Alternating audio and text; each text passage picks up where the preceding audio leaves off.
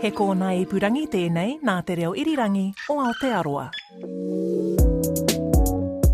Kia ora koutou, I'm Philippa Tolley and welcome to Insight.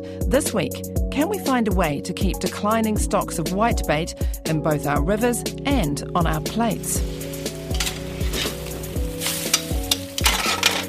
All but one of the 5 species whose juveniles make up the whitebait catch are in decline or under threat. But why? Is it the whitebaiters who turn out in the early hours to trap the young fish in their nets? Or is it those that change the water quality in our streams and rivers and remove vegetation that once lined their banks? Insight's senior specialist reporter Teresa Cowie headed to the West Coast to talk to whitebaiters about what they think is going wrong and what do freshwater scientists think the options are.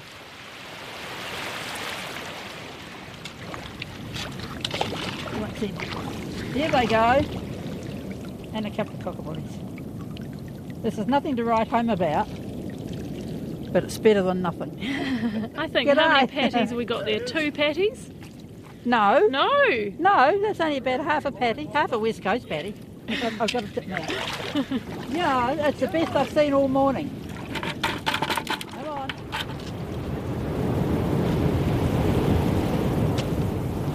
I remember my first whitebait net.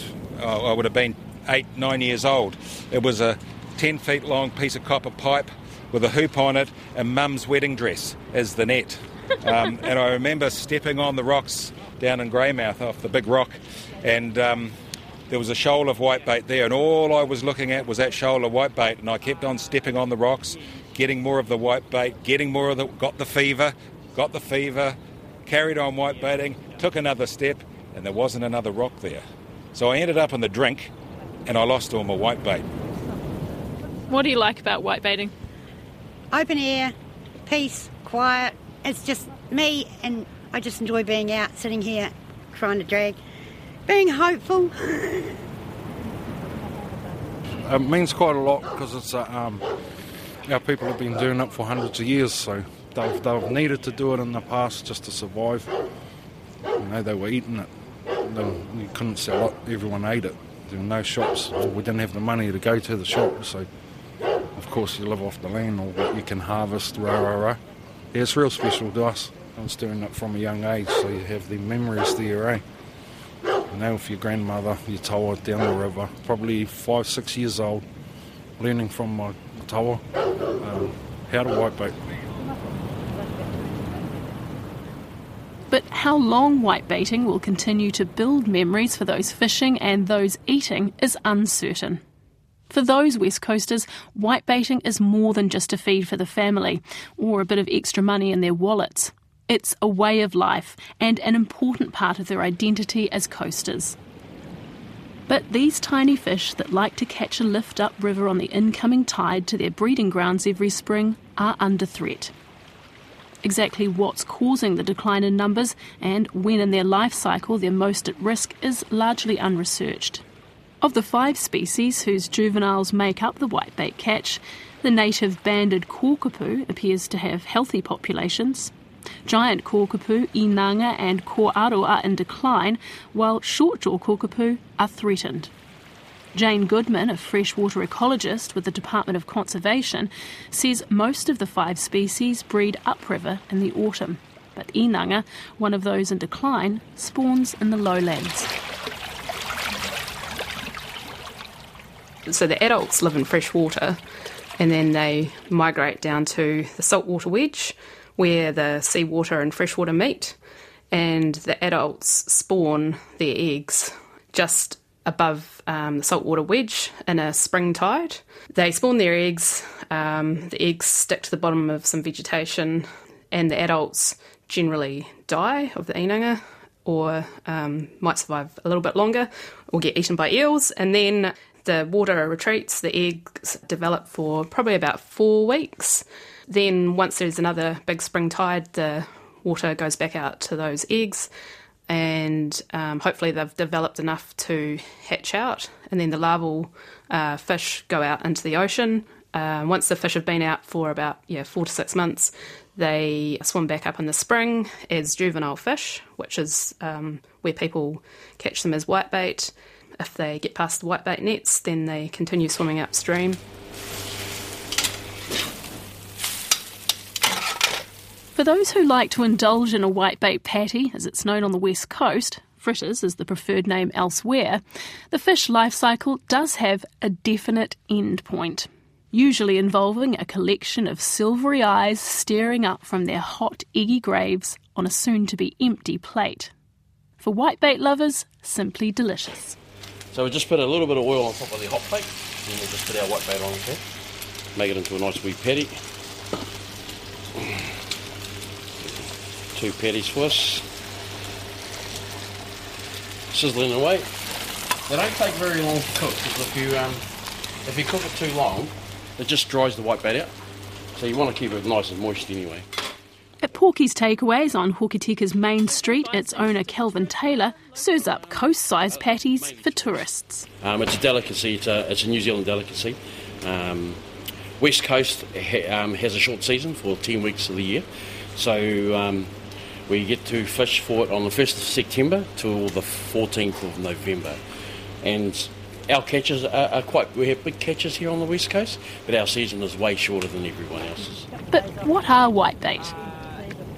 The tiny fish caught each spring by whitebaiters are the juveniles of the 5 species of adult whitebait, also known as migratory galaxides, a name inspired by the sparkling flecks that pattern their skin like a galaxy of stars. Scientists say adult whitebait, which depending on the species can grow from anywhere between 10 and 60 centimetres, are just not being seen in the upper reaches of rivers in the numbers they used to. And with 3 species in decline and 1 threatened, the days of tucking into this spring delicacy may be numbered. A recent report looking at what is and isn't known about why they're in decline can identify some things that may be putting them at risk. But with the current level of understanding, scientists can't pinpoint exactly what poses the greatest threat. Jane Goodman says the nets that line rivers for 3 months every spring are not the only obstacle to the successful breeding of whitebait. We probably don't know how much of an impact fishing is having on the whitebait species. But again, common sense says that if you take something, it's going to have some effect, but how big that effect is comparatively to habitat and fish passage barriers is not really known. And another big one that people are talking about at the moment is climate change in terms of water levels, water temperatures increasing.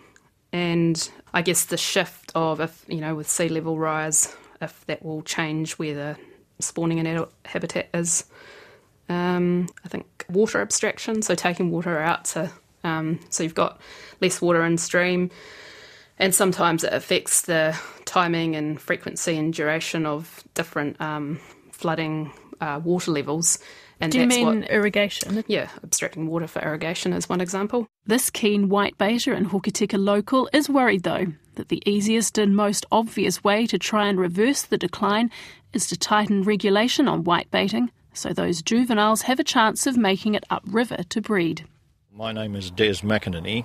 I'm the immediate past president of the West Coast Whitebaiters Association. I was in office for approximately 10 years. How many years have you been whitebaiting for?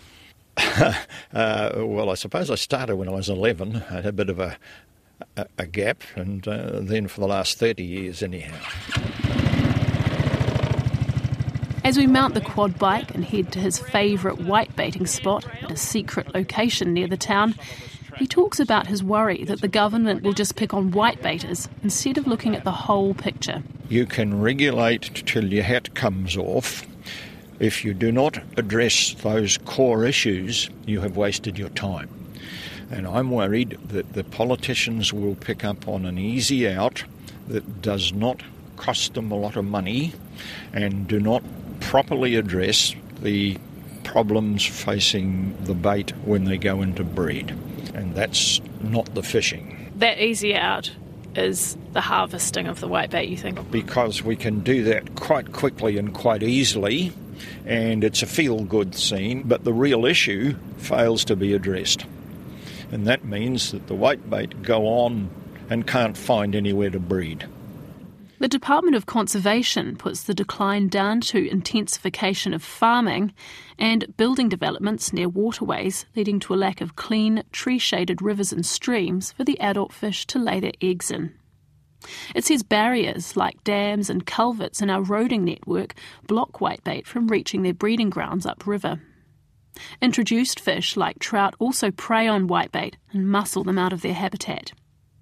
Climate change, bringing rising water temperature, extreme weather and flooding, which changes the physical shape of their breeding grounds, is also thought to be making an attack on whitebait's ability to thrive. Down the coast of how things are done and how people fish and how they do it. The government is currently asking whitebaiters what the next step could be to try and preserve the taonga of our waterways. If you're thinking it, just say it. Okay, questions or statements from Ms. Ball. So who wants to go first? Yeah, what I'd like to suggest to the meeting, I feel that the whitebait regulations in the rest of New Zealand are totally out of kilter with what's happening on the west coast. And I feel that the fishes... At this session in Hokitika, about 30 people turned up to a dock-run drop-in discussion centre at a local hall. While the west coast is famous for whitebait, it's fished for around much of New Zealand's coast. At the 12 sessions held around the country, 400 people with an interest in whitebaiting made their voices heard, and about 2,500 have filled in a survey looking at improving whitebait management. The information gathered at the sessions and in the survey will be used to advise the Minister on the next steps for turning around the decline.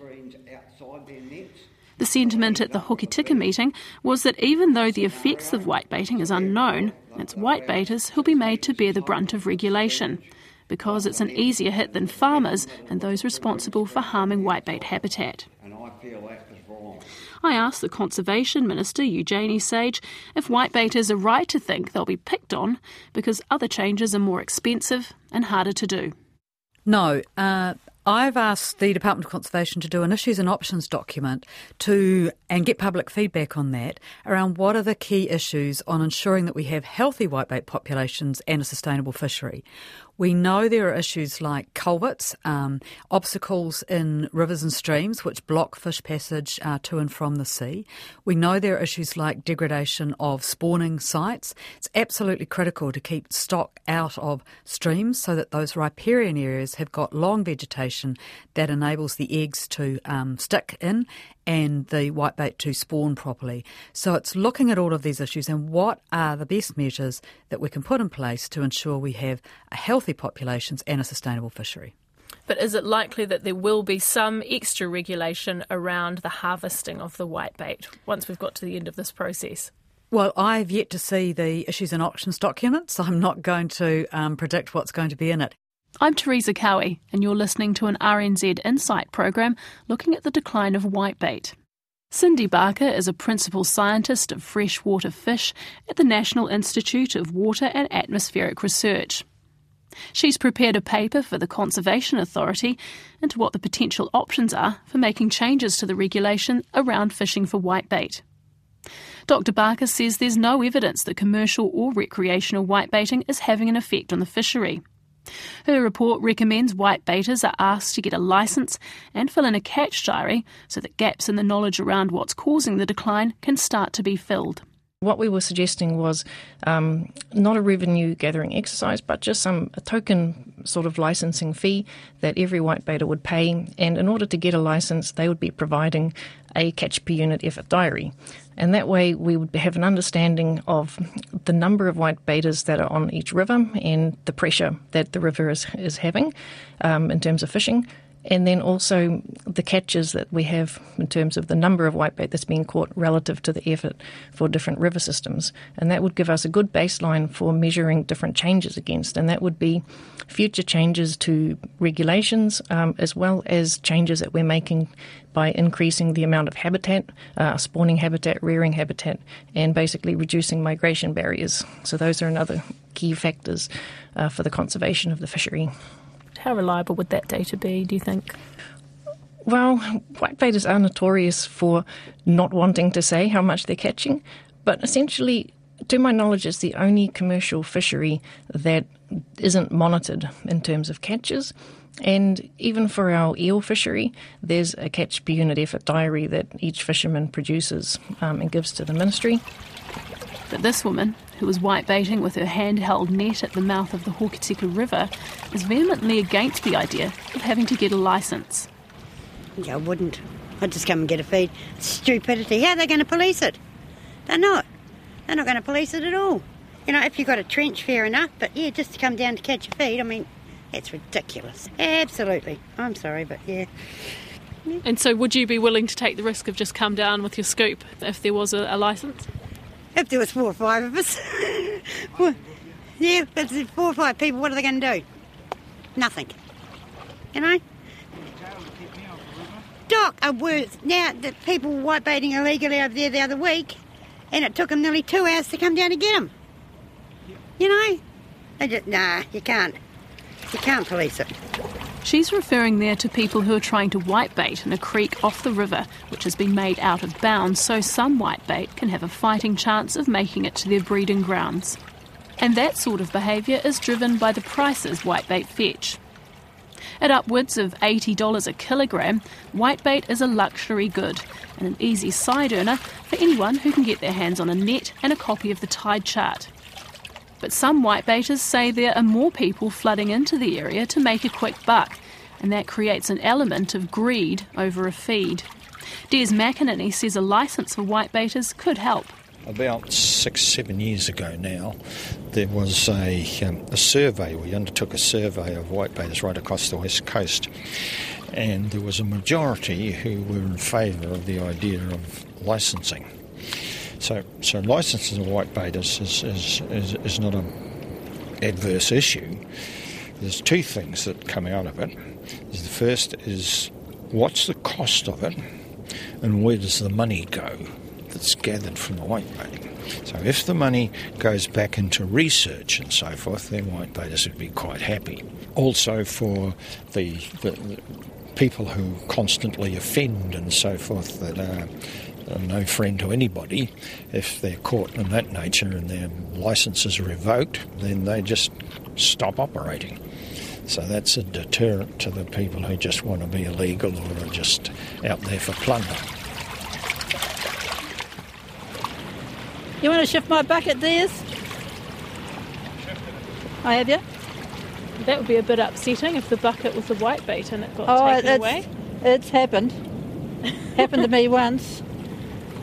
A long time ago. His partner Janice, who's sworn me to secrecy on the location of where they're whitebaiting today, says there's no chance she'd be getting a licence or filling in a catch diary. I don't know if I bothered to tell them how much I caught, if I had a good catch. No, I wouldn't. Why not? Because there'll be a lot of people wouldn't tell them exactly how much they've caught. Mm-hmm. If you caught 10 tonne, would you tell them? No, so no, I'd caught 2. 2 whitebait? 2 okay, 2 tonne. 2 whitebait. No, no. And catch diaries, I imagine they'd want you to reveal your secret whitebaiting locations as well. Well, good luck. Would you be happy to do that? No. On paper? No. I wouldn't tell them a damn thing, to be perfectly honest. She says if the government wants data, it can send its own researchers to gather it. When they're willing to get out here and sit on the river mouth or riverbank in the freezing cold, pouring down rain, pitch black, then they can tell me what to do and what not to do. But her partner, Des McInerney, who's standing up on the beach beside her organising some gear, has a different idea. So do you think people would fill in their catch diaries accurately? With locations and how much they've caught? Yes, they would if they knew, A, it was treated as confidential and it didn't come back to bite them. If it wasn't used as a system of quota, then they would be quite happy. Mm-hmm. And we need the goodwill of whitebaiters because we need the research. And the research is absolutely vital to us to be able to commit to what we need to do and to be able to measure how much success we're having as we're actually working on these programs that will address the issues with whitebaiting. Why do whitebaiters like to keep that information private in general, though? Well, I guess one of the things is if you've got a nice little river like this one that won't be named because I'd have to shoot you. Yeah, I got it. I've got it. Is that people get to hear there's a good catch going on at such and such a river and so forth, and the next thing it's flooded in whitebaiters.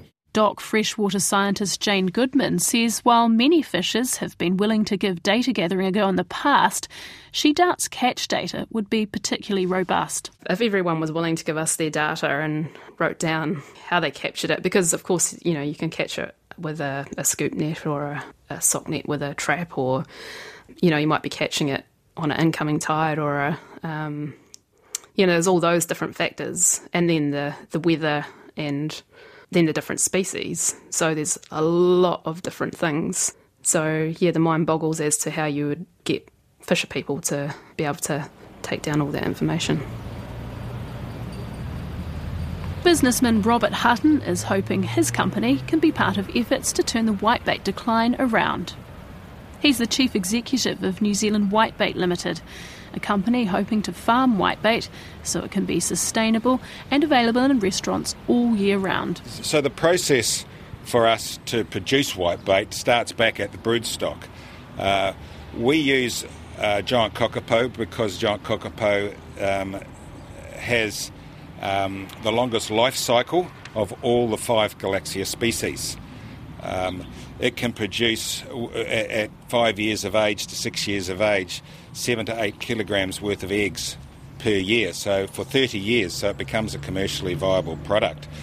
Once a year, the whitebait come into season, and we milk the eggs off the females and the sperm off the males. We mix that all through a system and put the eggs into an incubation system where they're in that system for 21 days. Now this system is all in fresh water, and it's fresh water chilled to a certain degree of temperature. Everything is critical that we do. From there we crack the eggs out into salt water, into our saltwater tanking facilities. From there we go through a particular feeding cycle that allows them to grow naturally, and after 3 months they are ready for harvesting. He's hoping to produce about 100 tonnes of whitebait a year. That amount would sell for about $8 million in shops and restaurants. He's hoping that farming whitebait will take the pressure off fishing for it in the rivers. But as he tries to get his project off the ground, he's hesitant about appearing to be in competition with those fishing for it from the rivers. I suppose we don't want to be sitting out there viewed upon as being the enemy. We're growing whitebait and other people are catching whitebait. What we're looking at doing is we're looking to take the stress off the natural catch. The natural catch will always be there. I don't see it disappearing. However, there's several hundred tonne, I believe, being caught every year, and if we can produce 100 tonne to take the stress off that industry, we are doing a good thing. Well, with a species in decline, though, don't you think those people paying top dollar in Auckland and Wellington restaurants might be heading towards wanting to have farmed whitebait rather than the stuff caught out of the river? I think you've got to leave that up to the customer. But if farmed whitebait becomes the choice of city dwellers attuned to the origin of their food, it wouldn't just be the West Coast's large commercial whitebaiting operations that might take a hit. The whitebaiting season is a big part of the local economy, with some people moving there for the duration of the season. Local businesses rely on these visitors spending their money in the pubs, shops, camping grounds and motels, giving their coffers a welcome boost until the overseas tourists arrive during the warmer months. Robert Hutton says his plan to open a whitebait farm in Westport would help create both a sustainable fishery and a more sustainable economy. I think any commercial operation that is set up in Westport is going to hopefully help employment, which generally helps the rest of the public. And we see a lot of opportunities in the tourist market, in the process market, in the transport market. It really is a stretch for the dollar, and we've got to do it right. I suppose we're at the ambulance at the top of the cliff, not at the bottom of the cliff. We have a chance to support the endangered species, and we're better off starting now. Robert Hutton says his company has already been releasing farmed species back into the wild. So I asked DOC freshwater scientist Jane Goodman how much of a difference she thinks farmed whitebait could make. I mean, it possibly could help if it meant there was less pressure on wild whitebait, but we don't really know what the impacts of fishing is on the whitebait species as they move upstream. So, yeah, I'm not sure. And I guess the other thing to think about, which I have no idea about, is the demand for, I guess, farmed versus wild whitebait. Are there ecological issues with mixing farm species with natural, or any implications? I mean, that sounds like a good cure for the problem. Farm some, stick them in the river. Potentially, if you thought about it really carefully and you sourced fish from the regions where you were going to restock them, then maybe. But you'd also have to think about disease as well, in terms of, you have to be pretty careful of not transferring any diseases out into the wild populations by introducing farmed fish. Des McInerney says a local group, the West Coast Sustainable Whitebait Fishery Project, has partnered with the Department of Conservation and other government agencies to try to find out what else can be done. But he says the project was initially estimated to cost $1.2 million, but they were only granted $124,000, and that's holding it back. He says understanding more about whitebait decline and reversing it is going to cost money. We have done all the research, we have the best of scientific information, we have done the surveys of rivers and waterways and breeding sites, and have set up a program whereby we can address the issues that have been found. The big problem is getting the money. Money train becomes the real problem for us. Now, this is a New Zealand first exercise, and it makes a very good model for the rest of the country to pick up and follow. But if you do not put the resources behind it, then you have wasted your time. The Conservation Minister, Eugenie Sage, says her preference is that the work is done in-house at DOC, and she won't commit to any funding until the public consultation is complete. Consultation and the survey on the future of whitebait management will close to the public on January the 7th next year. That program was written and presented by Insight's senior specialist reporter Teresa Cowie, with technical production by William Saunders. If you'd like to discover more Insight documentaries, you can head to our podcast page at rnz.co.nz/insight, Apple Podcasts, Spotify, or wherever you get your podcasts. Next week, Insight heads into a youth justice facility to find out how well they are doing at turning around young people's lives, and how will they deal with the increased numbers coming their way when the age limit goes up to 18. I'm Philippa Tolley, and that's all from Insight. Join us again next time.